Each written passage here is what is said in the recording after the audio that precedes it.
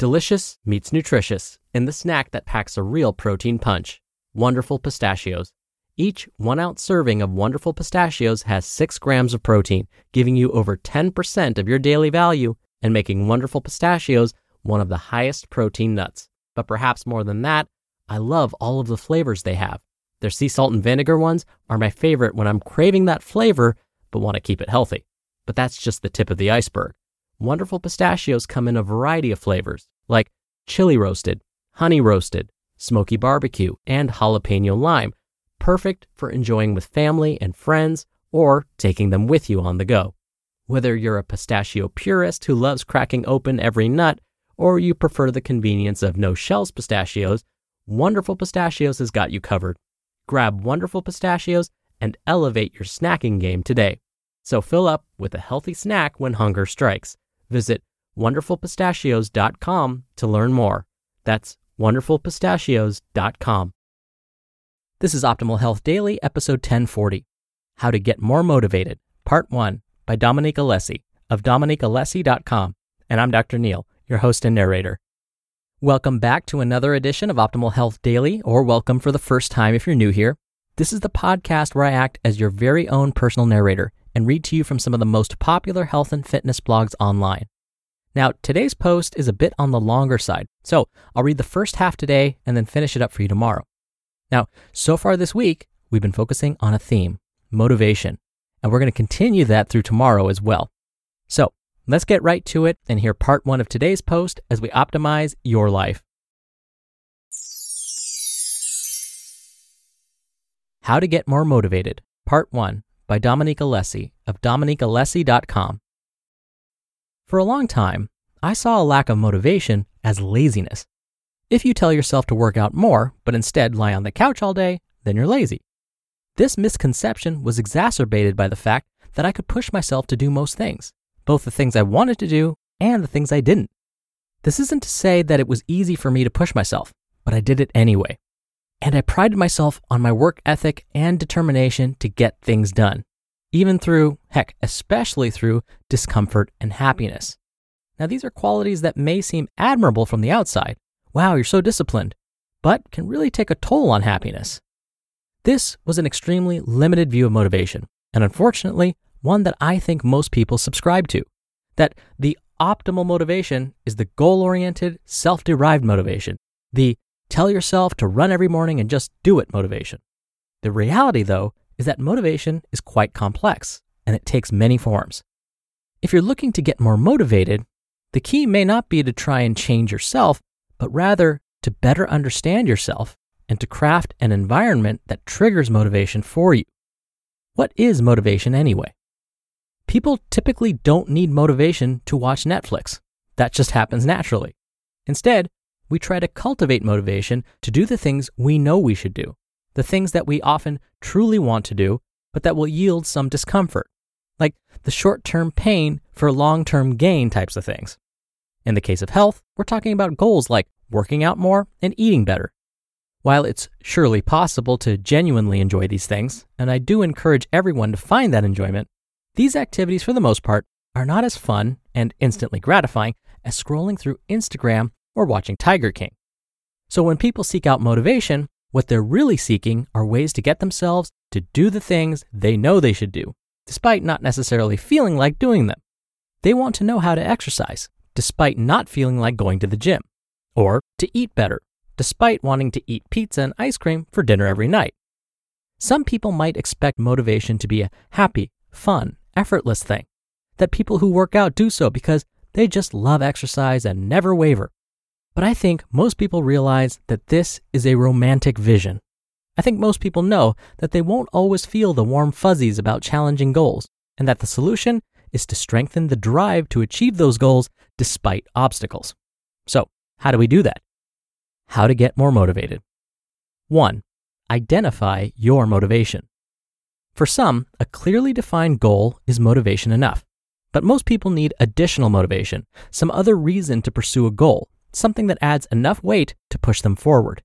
Here are some examples. A. The other people motivation. If it's for someone else, if someone else has asked you to do something or is relying on you in some way, you'll do it in a heartbeat. Sometimes even a non-human, like a pet or even an app, can yield a similar response. B, the future self motivation.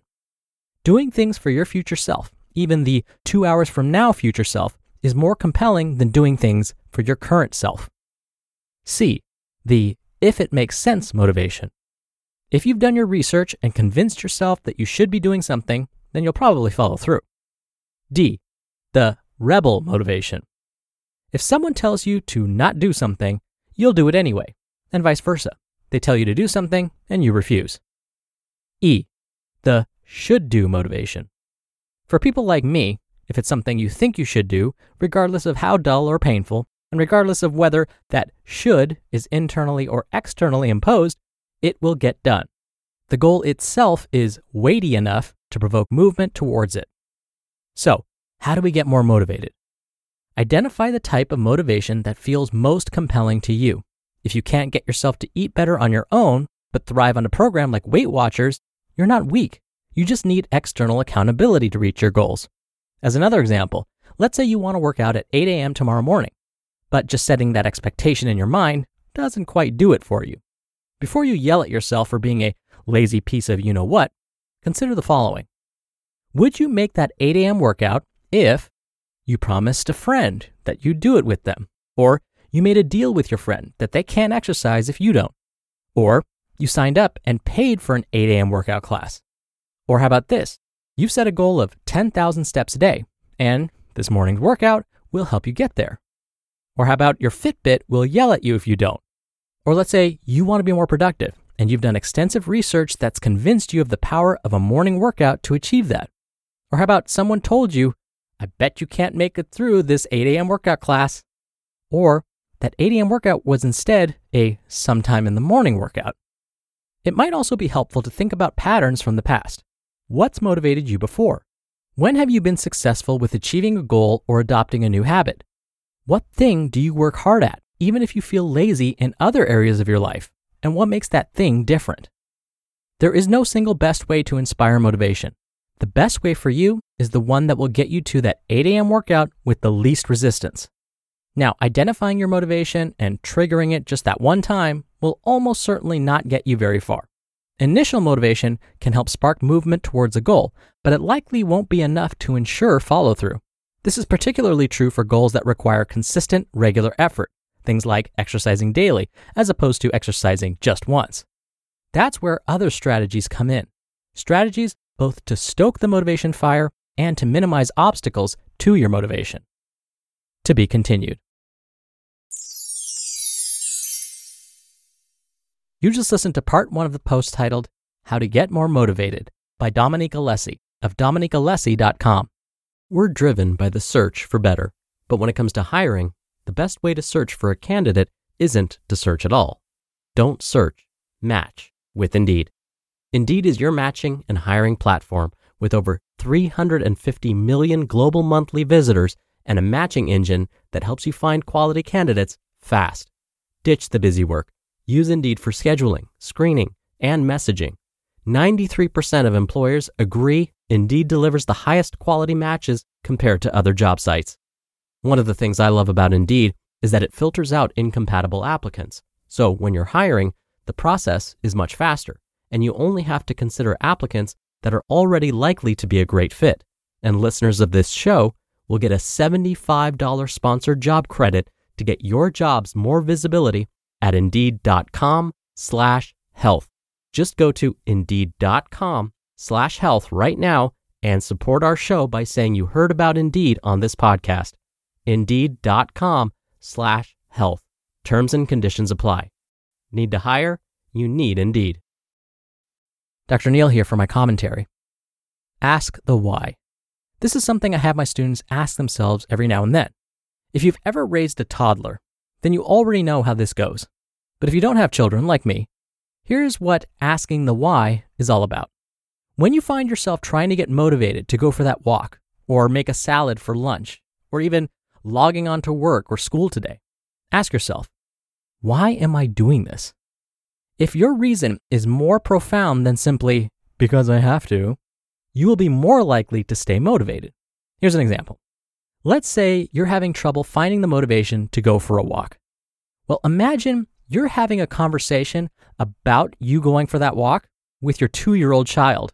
Or again, if you don't have children like me, an imaginary 2-year-old. It might go something like this. You, I really need to go for a walk today. The 2-year-old child. But why? Your response? Because I missed the last 3 days. Your 2-year-old child. Why? You respond, I just got too busy with other things. 2-year-old child. Why? You respond, I guess I just didn't make my walks a priority. Plus I felt tired. The 2-year-old child. Why? You, well, other things got in the way. I guess I should have made it more of a priority. The 2-year-old. Why? You, because walking is good for my health. It makes me feel good, and I know it will keep me happy and healthy. Did you see what happened? That last part is the key. By identifying the deeper reasoning behind your behaviors and asking the why, you will hopefully find the motivation you need. Again, I have my students go through this exercise, particularly around midterms and final exams, when their motivation may be at its lowest, and it works every time.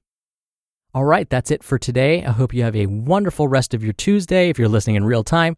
Thank you so much for listening, and I'll be back here tomorrow to finish up this post, so I'll see you there where your optimal life awaits.